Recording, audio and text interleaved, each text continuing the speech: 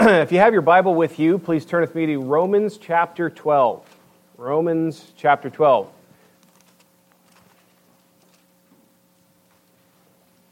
If you don't have a Bible with you and want to follow along, just raise your hand and somebody will bring a Bible to you. Romans chapter 12, verse 1.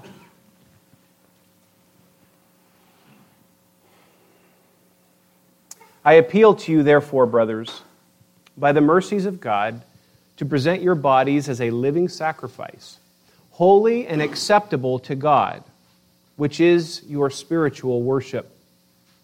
Do not be conformed to this world, but be transformed by the renewal of your mind, that by testing you may discern what is the will of God, what is good and acceptable and perfect. For by the grace given to me, I say to everyone among you, not to think of himself more highly than he ought to think, but to think with sober judgment, each according to the measure of faith that God has assigned. For as in one body we have many members, and the members do not all have the same function. So we, though many, are one body in Christ, and individually members one of another. Having gifts that differ according to the grace given to us, let us use them. If prophecy, in proportion to our faith; if service, in our serving; the one who teaches, in his teaching; the one who exhorts, in his exhortation; the one who contributes, in generosity; the one who leads, with zeal; the one who does acts of mercy, with cheerfulness. Father in heaven, Lord God, as we are gathered here, your word is opened. Lord, nothing's going to happen here unless the Spirit of God is at work with the Word of God. So I pray, Father, that you would bless our time in this study. Lord, that your word would speak to the hearts of your people, and you would be about your ministry, Father, in our lives here now, that this would not be a box that we check or a religious activity that we do. But Lord, we want to hear from the Word. We want to hear from you speak from this precious book.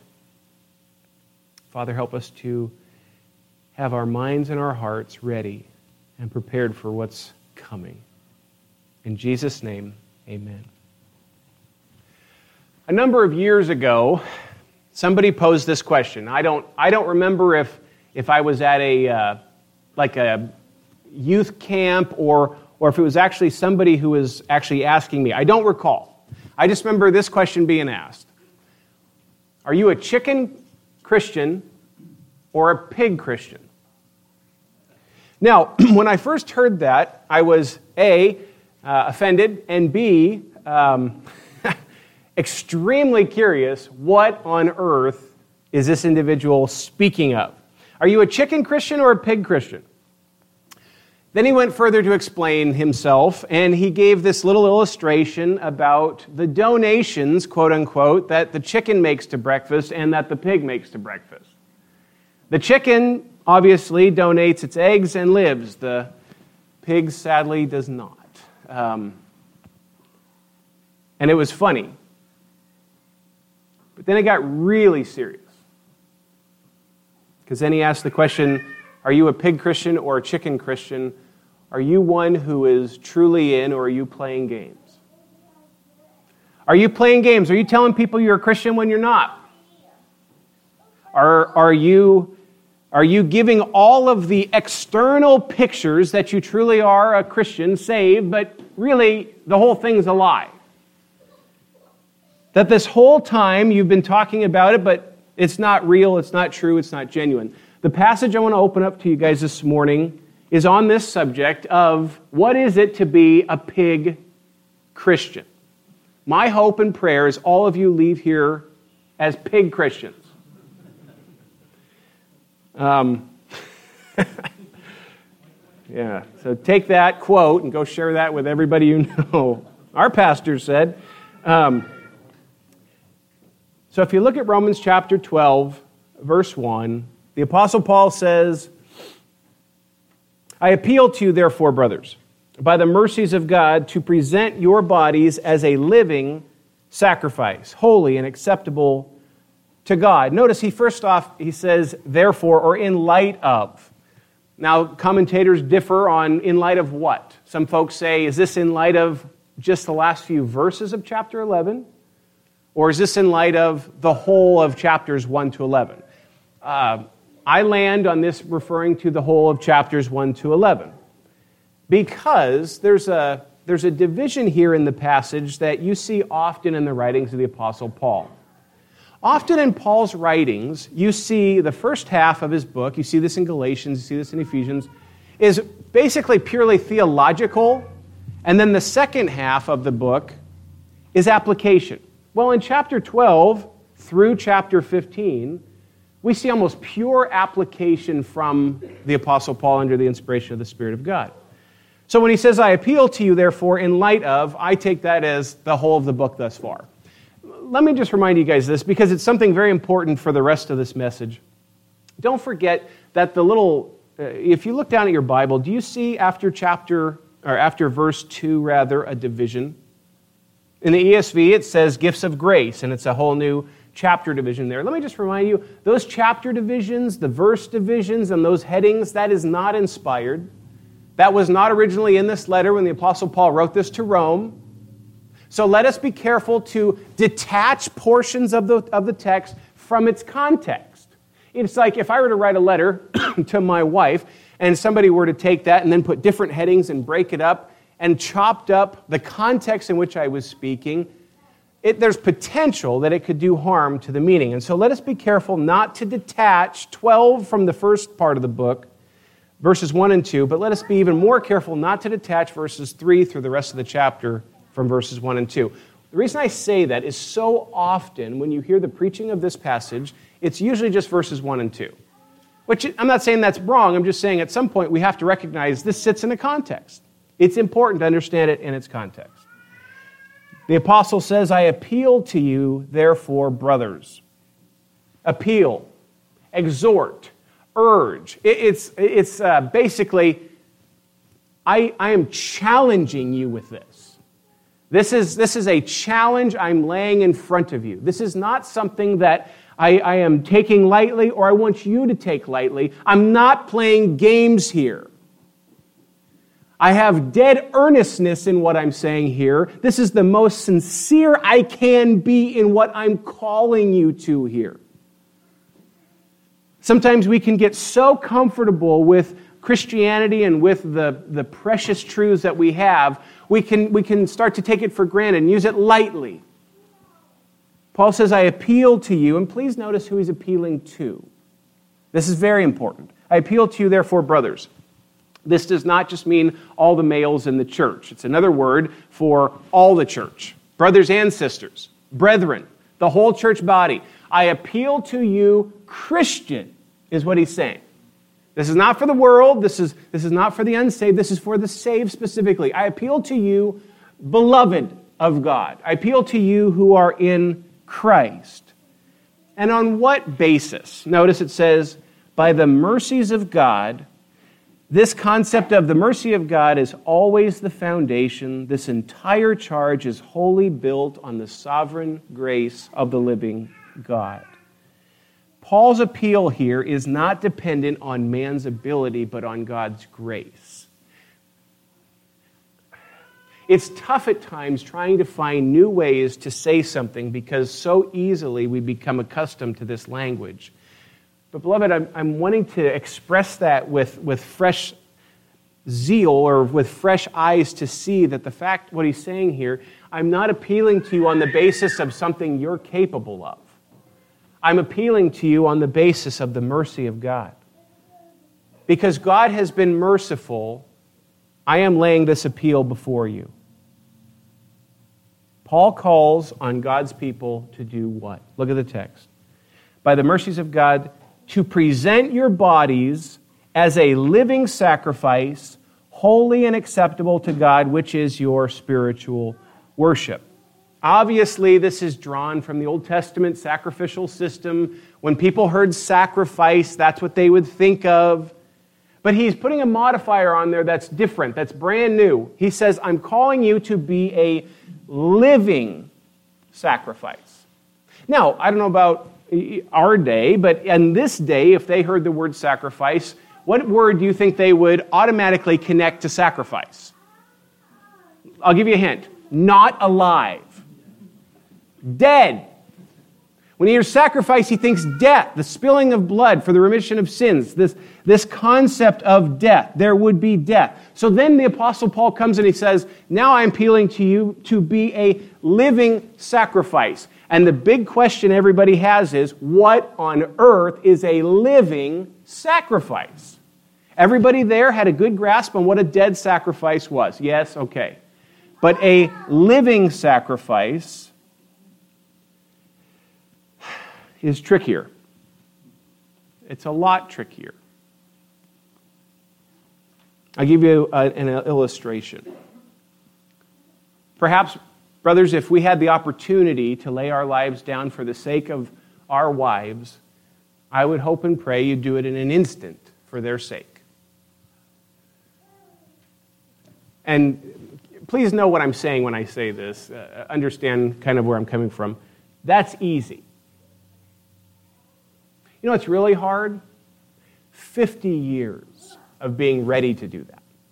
60 years of being ready to do that.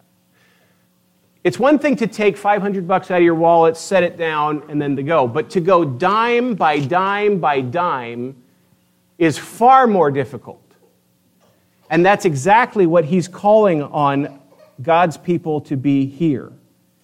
I'm not calling you necessarily to be martyred physically right now. I'm calling you to be a living sacrifice. Now, when the passage says to present your bodies, he doesn't just mean your physical body. This is the whole of the man, the whole of the woman. I want to give my mind, I want to give my heart, I want to give my emotions, I want to give my job, I want to give my money, I want to give everything I have, and I want to place it on that altar and say, Lord, yours. Now, here's the interesting part. This is the part that's so hard for me at times talking with folks who aren't Christians or who don't believe this. Because when I talk like that, when I talk to people about, man, get all in, be a pig Christian, go after it, don't leave anything on the field, that kind of talk, the world hears that, and at times it can come off like I'm selling a lemon to them, right? Like I'm twisting the arm. Here's the trick biblically, though. Really what you're doing is you're telling the world you are settling for so much less. That's the reality. Here's the thing. When you sacrifice all and put it on the altar before the Lord, that's where fullness of joy rests. It doesn't rest in us filling our bank accounts. It doesn't rest in us buying the next pretty thing. And I'm not talking down to anybody. I love pretty things. I married one. It's like 5 points right there. That's great.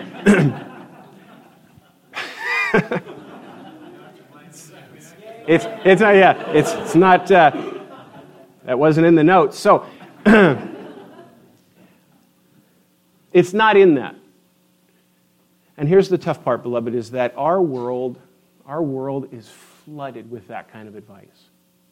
You will not be happy until you buy this, do this, taste this, travel here, do that. There's always this carrot hanging out there. You will never be satisfied unless you do fill in the blank. That's advertisements. That is the merchandising of our world. And yet here's the gospel. Here's the Lord saying, okay, you could have all the stuff that man could make, or you could have the living God. And the fact that we even stop and ponder that is insanity. And yet there's a daily grind.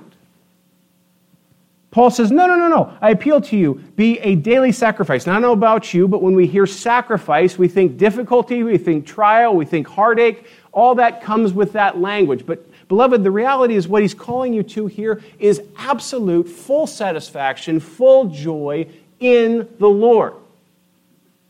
He's not playing games. He's not calling you to add and sprinkle a pinch of religion onto your life. He's saying, I want everything. Everything. I'm not asking you for a part of you. I'm saying I want it all. This isn't new. This isn't just the Apostle Paul saying this. Remember, the Lord Jesus said, all those that would come after me, let them deny themselves, take up their cross, and follow me. Jesus said, anybody who loves father or mother or daughter or son-in-law more than me is not worthy of me. Now, he's not saying, therefore, you should hate them. What he's saying is, you should not have anybody in my place. And so here's Paul coming with the exact same statement that our Lord said. This is not a new teaching. This is just a new phrase, a living sacrifice. And he describes it, he says, to be a living sacrifice that's holy and acceptable to God. God calls his people to be a holy and acceptable sacrifice. Now there's a tricky translation here, if you look down.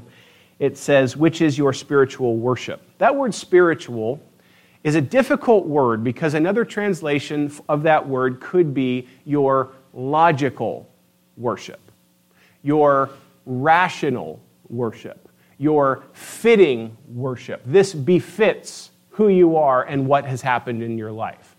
But it's a richer word than that, and it's translated in another portion in the New Testament as spiritual. Remember when Peter says that they thirst for the spiritual milk of the Word. It's the same Greek word. And so ESV says spiritual. But I kind of pushed the two together, and I believe what Paul's getting at is that this is the fitting spiritual response to God. This just makes sense. This is the rational response. When you ask the question, for instance, when we talk about the gospel, we think about the fact of Jesus Christ's death on the cross for Dan Mason's sin and his righteousness accredited to me, so God sees the perfection of Jesus Christ when he looks at Dan and accepts me. That's how I'm holy and acceptable, by the way. When we talk about that gospel truth, the question would be, what is a fitting response to that? To be a living sacrifice. This is your fitting, your rational, your spiritual worship. This is the right and proper response to what has taken place. Now, if you look at verse 2, he speaks about how this happens on a day-by-day basis. Do not be conformed to this world, but be transformed by the renewal of your mind.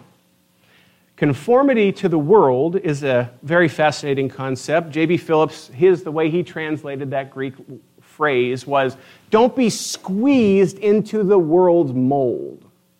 Okay? So, you think about, say you're heating up a bunch of steel, and then you have this mold, and you're going to pour that steel into that mold, and then you shape it. And they go, okay, so now it's conformed to this image. We've poured it in there, we've squeezed it into place, and we've made it what we want it to be. There's heat, there's tension, there's all kinds of pressure going on. Now, what a great application to what's happening in this text and what's happening in our world right now. The world is not saying, if you want, the world is saying, of course you want. The world is calling and begging. Think about this, guys. If you were to take your cell phone, your computer, your radio, your television, your unsaved friends, your coworkers, and take every little aspect of the world's voice in your life, and you ask this question, which one of these is pointing me to Jesus Christ? What's the answer? Nada. So, how much pressure is in this world to conform us to the way of this world? It's breathtaking to me when I look around and say, wow, that's how much pressure is on Dan Mason and on his kids.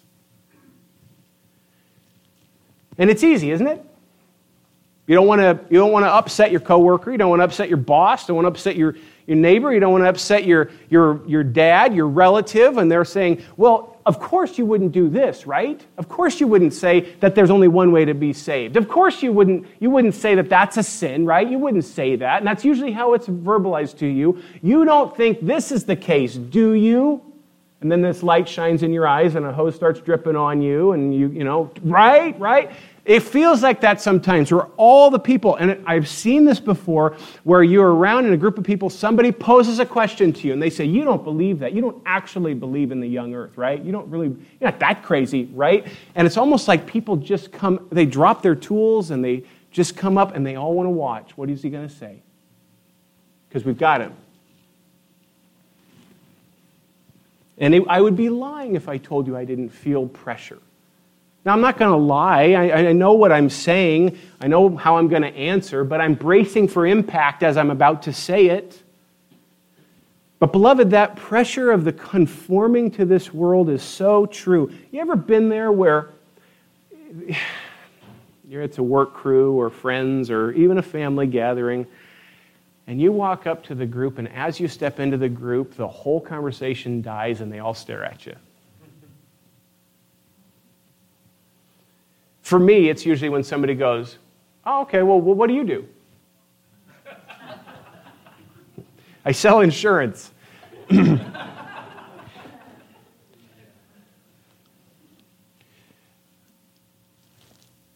From my heart, beloved, I want to encourage you. And what I mean by that is what that word means. I want to bring fresh encouragement to you. I want to give you courage. Can I encourage you with this? The next time you feel that temperature drop, and they all act like that, don't be ashamed. It's a good thing. You're salt and light. Did you think it was going to be easy? Don't feel embarrassed of Jesus. Don't apologize for him. That's their problem. They don't know Christ. They need Jesus. You know that. Don't feel sheepish. Now, if you walk up and everything goes silent because you have the worst jokes in the county, then you got something going wrong there. But when you walk up and you know specifically, they all know, I'm religious, I'm a Christian, they aren't. Brothers and sisters, can I plead with you? Don't be ashamed that you are salt and light in this world. Now, let me sidestep that for just a second and say, this doesn't mean that we go around rubbing people's faces in our salt. A gentle and quiet spirit is also a piece of that. Our demeanor is vital. How we are salt and light is very important too. So there's a tightrope here. We want to be careful, but be careful of that conforming to the world and the pressure. But he doesn't leave us with an empty vacuum. He says, don't be conformed to this world, but be transformed by the renewal of your mind, that by testing you may discern what is the will of God, what is good and acceptable and perfect. This conforming is what we are called to take off. The Lord does not leave us naked and call us to empty. Rather, he now shows us what to put on. In other words, okay, I'm not going to be conformed to the world. Say somebody just gets saved. Okay, somebody just gets born again this week. They just come to Christ, they're a brand new Christian, and they go, for 35 years, I've been living my life based on what I heard on this news channel and what my parents told me and what my uncle told me and what I just wanted by nature. And now I'm in Christ, and now I'm new, and now I'm fresh. Now I've got the Word of God, the Spirit of God. What does life look like for me? This is the text for you. The text says, now it's time to get renewed. Now, not renewed in the sense of, okay, one and done, but now it's time to get renewed by the continual reading of the Word, by the continual exposure to the body, by the continual exposure to the teaching of the Word from good theologians and pastors and teachers, and by the Spirit of God taking the truth of the Word and sowing that in your soul, so therefore you actually think differently. You've been renewed daily, day by day by day.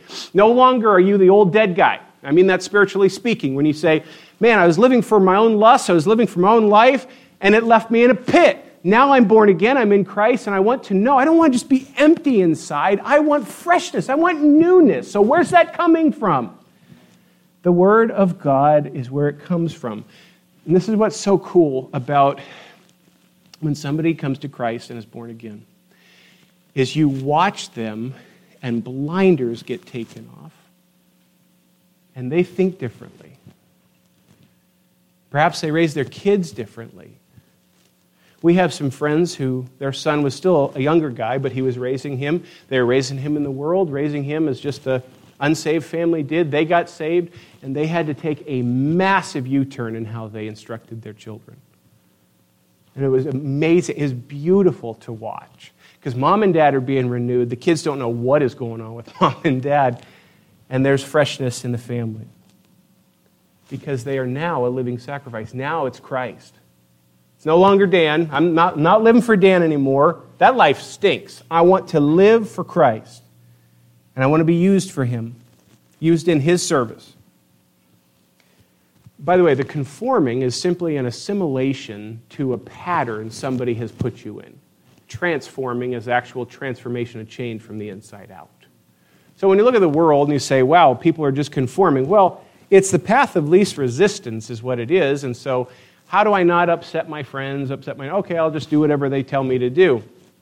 Well, that you're conforming. You don't really believe it. You don't really want in on it. You're just trying to fit the mold, so that way, path of least resistance. I'm sorry, Christian, you don't get that choice. There's a lot of resistance the closer you become to Jesus. The closer you become more like Christ. A lot of resistance. Buckle up. As we're being renewed, as we're being transformed by the renewal of our mind, the passage says that we start to test. I think this is interesting. The idea is to weigh something, to see if it's real, if that's really it. It says that you begin to, look at the passage, it says, by the renewal of your mind, that by testing you may discern what is the will of God, what is good and acceptable and perfect. This happens. I have sat in my office with folks who just came to Christ, and they're starting to test stuff. And typically what it would look like is maybe somebody, there's a particular thing that they've practiced their whole life, and they look at you and they say, and I love how they word it, is that still okay? And the answer should not be from the preacher, yes or no, because I'm not God. The answer should be, what do you see in the Word? You test it. You test to see if this is pleasing to Him or not pleasing to Him. And as our minds being renewed by the truth of the Word of God, by the Spirit of God, in the midst of the people of God, we start to detect that which is not true from a mile away. So if somebody comes to my door, a really nice, happy person comes to my door and informs me that Jesus Christ didn't die for my sin, I can spot him a mile away. Somebody comes to my door and says Jesus Christ is not God, not eternal, spot him a mile away. Why? Because I got saved yesterday? No, because of the renewing of my mind by the truth. If somebody comes to me and says, well, I just know that God just wants me to be happy, and so I'm just going to start sleeping with my girlfriend. Really? God wants you to be happy. Would he want you to be happy by disobedience to Him? Answer? Of course not. How do I know that? From the Word. It's been renewed. My mind is being renewed. I'm recognizing, no, that's right. No, that's not right. Not because it feels right to me, not because the news channel told me it was right, not because the government informed me it was right, because of the Word of God. That's where it came from. I'm not conformed to this world. I'm being transformed by the renewal of my mind. By the way, anytime a bank teller, they memorize the true bill to recognize the fake. Bank tellers don't go and recognize every counterfeit bill out there. They know the truth so well that when a fake comes in, immediately know that that's a lie. I think that's what happens to us, beloved, is that we recognize the truth of the Word, we recognize that which is reality so well, we spot the fake. So here's a challenge. Now, I rarely give like a real tangible challenge because I'm a firm believer the Spirit of God applies the preaching to your life on many different levels and many different kinds of things, okay? I believe that. That's a conviction of mine, and so I want to leave that open. So let me just give you a kind of a sidebar challenge. When was the last time you read the Word of God from leather to leather? The last time you read the Bible in its totality. All of Genesis, all of Exodus, all of Leviticus, all of Numbers, all 66 books in its totality. Well, here's a challenge I have for you. How on earth could you be getting more and more renewed by the Word of God that you keep holding at arm's length? And I'm not talking down to anybody. I'm speaking from personal experience where I thought for many years, yeah, I'm reading the Bible. If somebody asked me, of course I'm reading the Bible. But I wasn't tracking it. I wasn't keeping track of it. And you know what I was doing? I was cutting myself so much slack that I really wasn't in the Word. My default position was to be lazy in the pursuit of God. And so I've taken up the task for a number of years now to try to read the Bible in its totality each year. So that way the whole of the Bible is read within a year. I challenge you to do that. Not twisting your arm. How on earth would you expect to be renewed when the Bible's held at arm's length? I don't know. So, now here's a quick transition. If you take verses 1 and 2, and you say, okay, I appeal to you, therefore, brothers, on the mercies of God, to present yourself as a living sacrifice, holy and acceptable to the Lord. And do not be conformed to this world, but be transformed by the renewing of your mind. That passage, just kind of taken by itself and then handed off, is an easy text to preach. And my guess would be somewhat of an easy text to receive the preaching on. Here's the tough part, is that this text has a context. This text sits somewhere. The Apostle Paul, under the inspiration of the Holy Spirit, immediately goes to the context in which this will be practiced. First, he touches on the incredible need for humility. Why do you think he touches on humility? Does he touch on it because we're humble?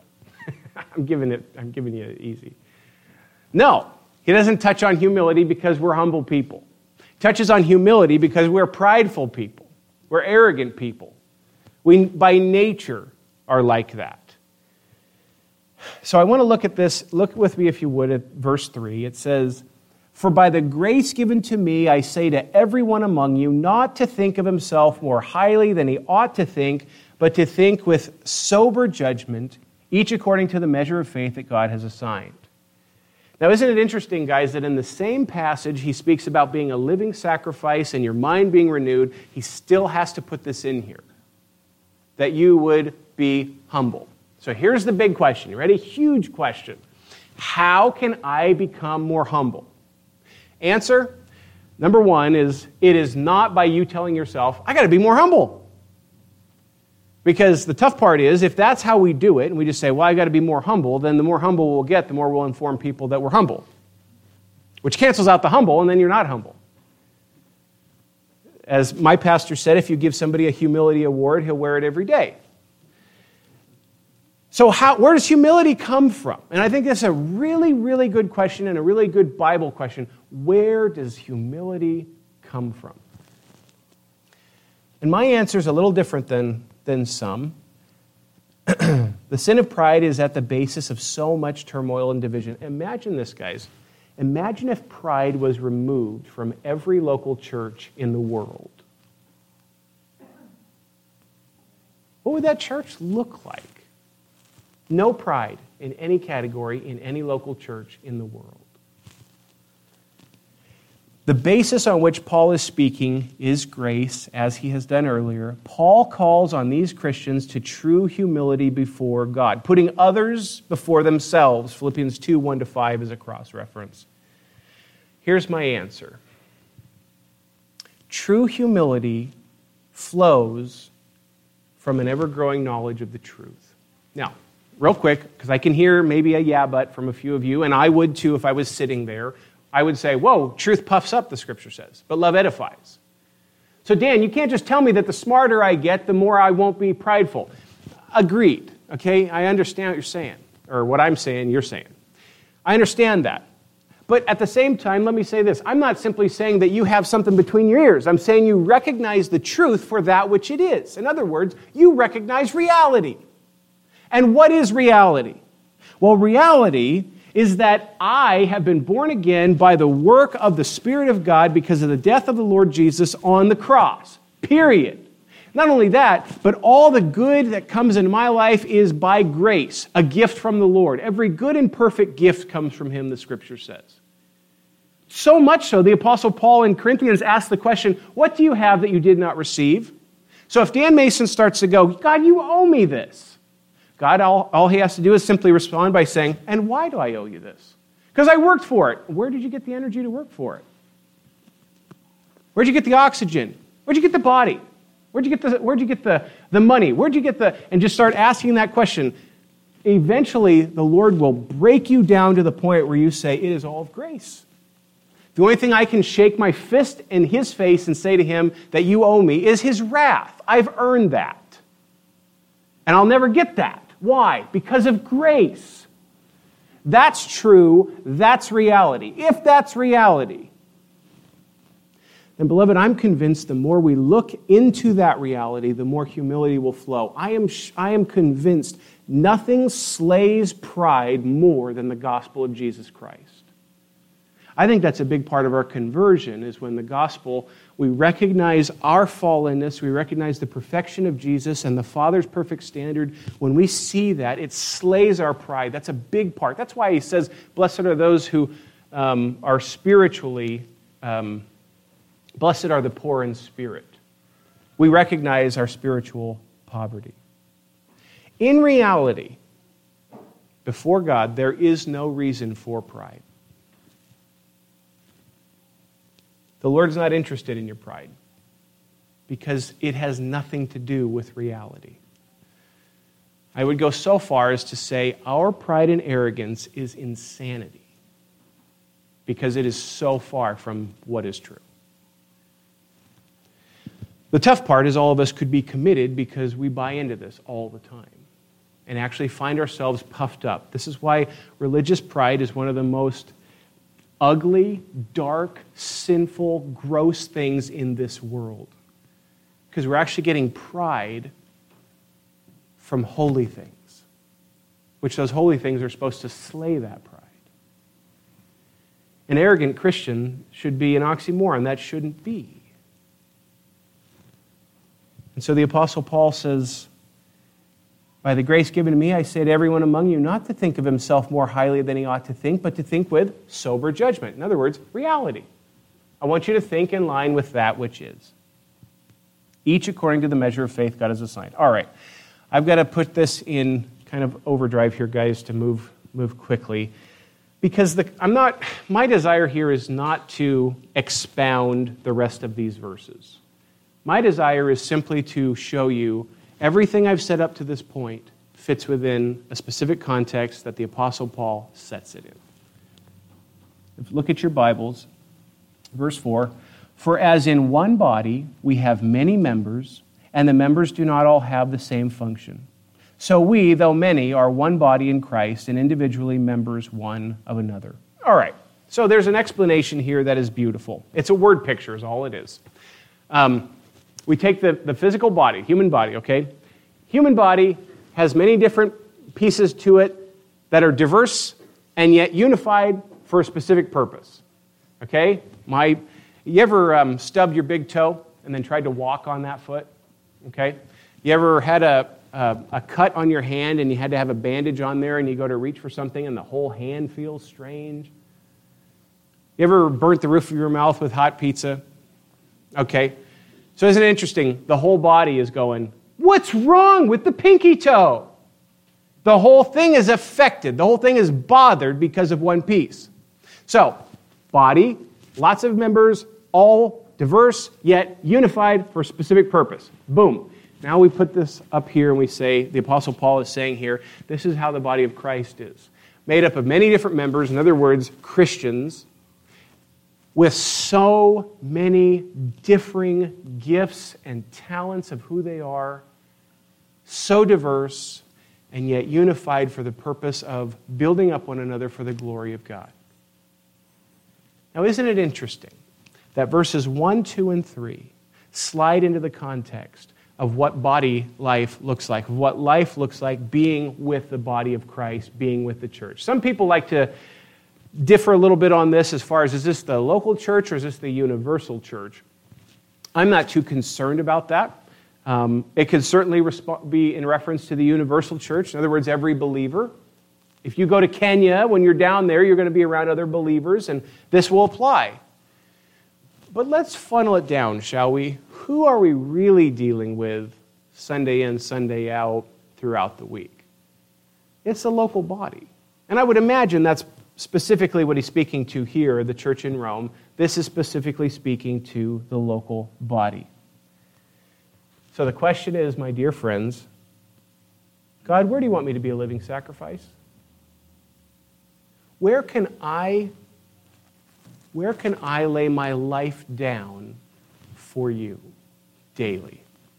And I'm going to say family aside, because I think it begins in the home. The text says, within the body of Christ, within the church family. It's amazing that a sliver in your pinky toe can ruin your whole night. A burn on the back of your hand can bother you for the rest of the night. You ever had an abscessed tooth? Man, there's some wicked pain.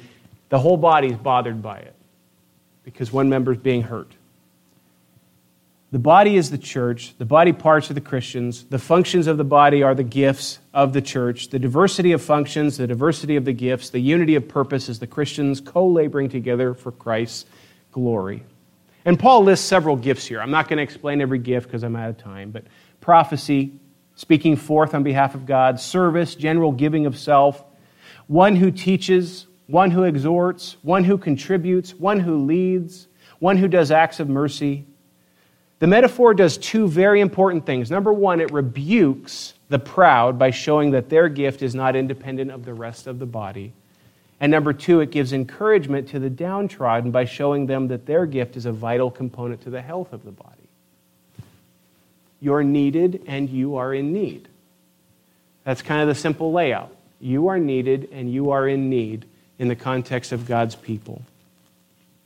Saved, sacrificial life, transformed by a renewal of your mind, humility in light of truth, in need and needed in the body, willingness to use those gifts, and joyful service to the body.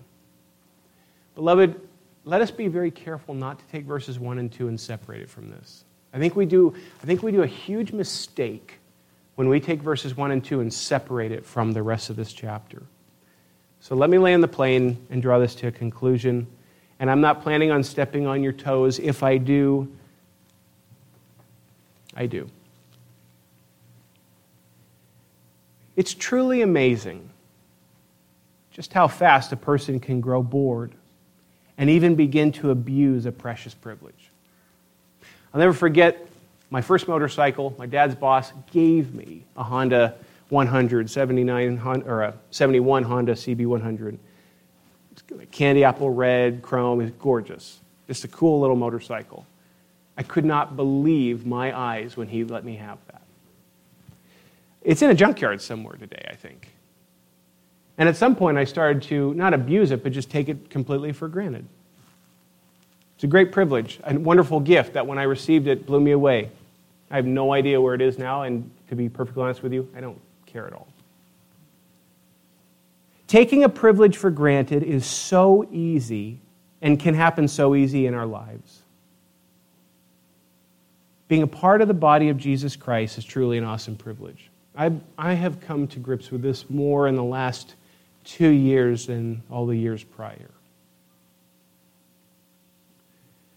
The Lord Jesus died upon the cross for the purchasing of this group. You're here because of the death of the Son of God. When I say you're here, I don't mean in this building. I mean in Him. He has so kindly and graciously made us a part of this body. I need and I am needed. So let me be frank. I don't think we have any Franks here this morning, right? The church is often an easy target. I know this. I've seen this. You've seen it, I'm sure. How many times have you heard folks say, the problem with the church is ... Unfortunately, far too often, we as the church can find words of sharp judgment in our mouths for the church. I wonder sometimes if we've forgotten that when we talk like that, we're actually talking about the bride of Jesus Christ. That's a term used in the Scripture to refer to the church as the bride of Jesus. How would I feel if there was a particular individual that came up to me consistently and said, you know what the problem with Amber is? Yeah, amen, brother. No, he's right. This will be Lloyd's last Sunday with us, so. If somebody were to come up and say, you know what your wife did, you know what the problem with your wife is, you know how tired I am of being around your wife, you know, well, number one, he wouldn't get it out. I wonder how often we stop when we start to criticize and slander the body of Christ to stop and think, I'm speaking about the bride of Jesus. The ones he loves, the ones he died for, the ones he's growing and maturing. The ones I'm called to be a living sacrifice to. Beloved, I simply want to close with an exhortation. It's simple. Sounds simple, but it's vital. I encourage you to love the church. Warts and all. I have never been cut deeper than by Christians. I've never had higher joys than from Christians. I'm sure you've been hurt by Christians. I'm sure all that has been a part of your life. I know it. You know it. Sad part is I've also hurt Christians. I've cut them deep with my pride, my arrogance, my stupidity, my sin. But I want to charge you, you don't have the choice to love or not love the church. You're commanded by the living God to love the body of Christ. How could we not love those whom he loves if we say we love him?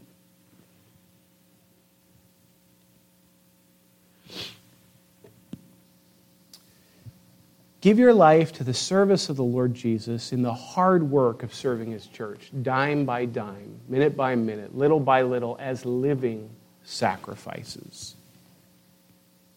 And how do we do that? I'm convinced we do that by being a vital part of his church. I don't just mean PCBC, obviously. I mean of believers. And so, don't ever take verses 1, 2, and 3 and detach it from 4 through 8.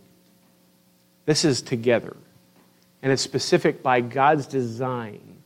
That, beloved, if we are truly pig Christians, you know where it would be seen the most?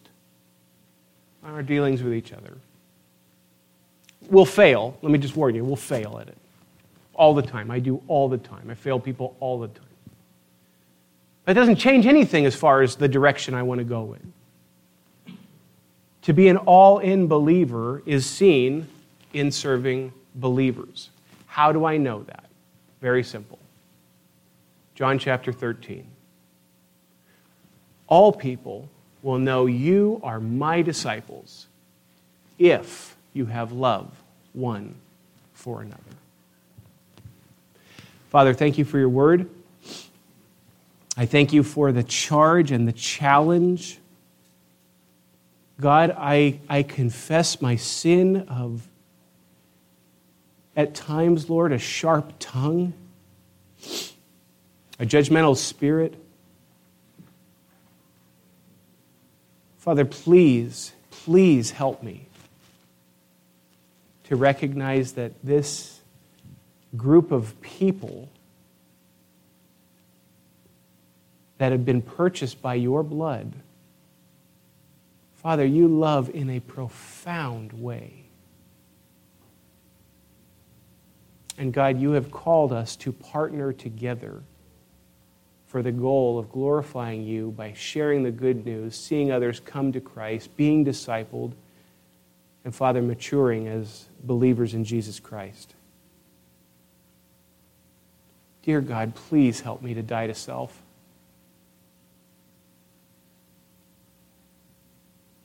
I want you, Lord. I do not want Dan Mason to be at the center stage of my life. I want Christ there.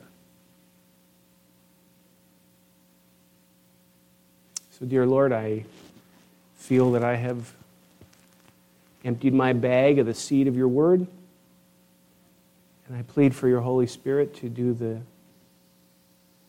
the task of change in our lives, God. In Jesus' precious name, amen.